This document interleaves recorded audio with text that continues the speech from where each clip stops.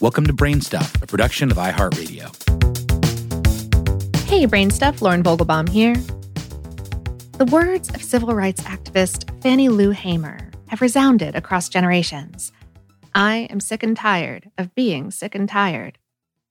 They've been co-opted in memes, written on protest signs, and uttered by contemporary activists and organizers. It makes sense that the pithy statement would resonate, since people still deal with frustration over social injustices. Hamer is rightfully celebrated for her oratory skills, and her legacy lives on in part through her speeches and testimonies.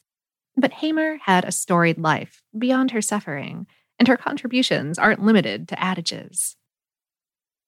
Hamer was born in 1917, and her parents were sharecroppers, or farmers who worked land that someone else owned in exchange for a share of the crop that they produced. She picked cotton and worked as a time and record keeper on a plantation in Mississippi.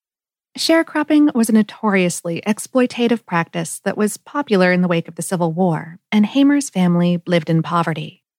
Hamer was conscious of the racial and economic inequality she faced every day, and she was drawn to do something about it herself.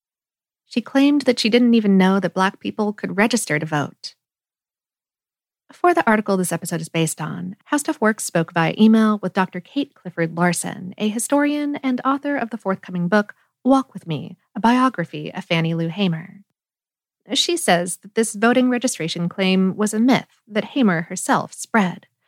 Quote, she knew full well that they could or should be able to, if it were not for the voter restrictions imposed on Mississippians and the oppressive nature of the ways those restrictions were used specifically to deny Blacks the right to vote.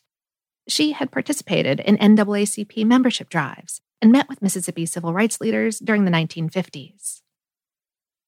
But it wasn't until 1962 that she and 17 other Black people tried to register to vote in Mississippi.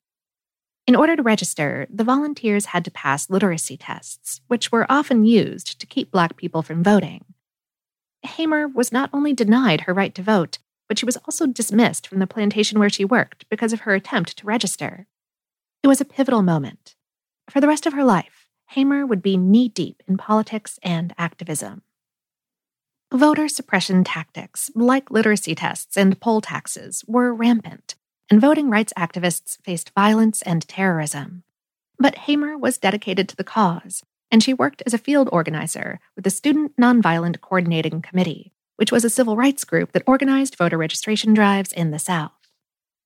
Mississippi had historically low levels of Black voter participation, but Hamer had, quote, Mississippi in her bones, as civil rights activist Bob Moses said in the PBS documentary Freedom Summer.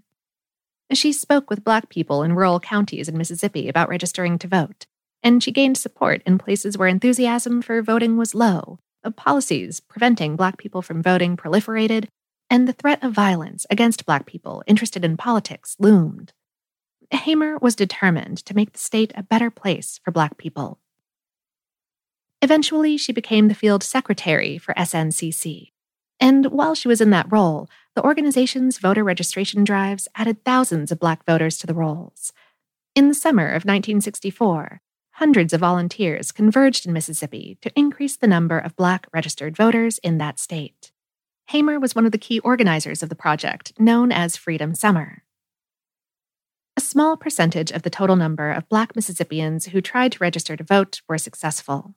But the project did lead to the creation of Freedom School, which were temporary free schools for African Americans meant to help them organize for civil rights. It also raised awareness about the disenfranchisement of Black people in Mississippi and marked a turning point in the civil rights movement. The effort got a lot of media attention, and it was a significant moment in the build-up to the passage of the Civil Rights Act of 1964 and the Voting Rights Act of 1965. In tandem with the Freedom Summer effort, Hamer also co-founded the Mississippi Freedom Democratic Party, or MFDP, in 1964. Mississippi's Democratic Party at the time was all-white, pro-segregation, and had a history of blocking Black voter participation. The MFDP aimed to challenge the legitimacy of the Mississippi Democratic Party and to expand representation to Black people.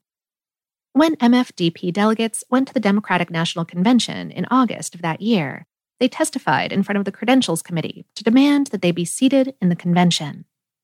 Hamer's testimony was powerful. She said, "If the Freedom Democratic Party is not seated now, I question America. Is this America, the land of the free and the home of the brave, where we have to sleep with our telephones off of the hooks because our lives be threatened daily, because we want to live as decent human beings in America?" Hamer's voice was one of her most prominent features. Her speeches and songs were captivating. Larson said, "She challenged audiences to open their minds and see the immediacy of the moment through her gifted interpretations of Bible passages.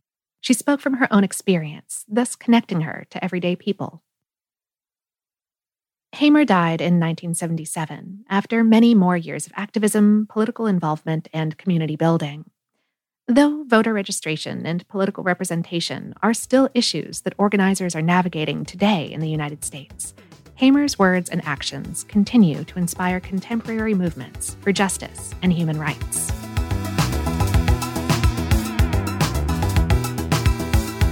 Today's episode is based on the article Fannie Lou Hamer, From Sharecropper to Civil Rights and Voting Rights Icon on HowStuffWorks.com, written by Eve's Jeffcoat.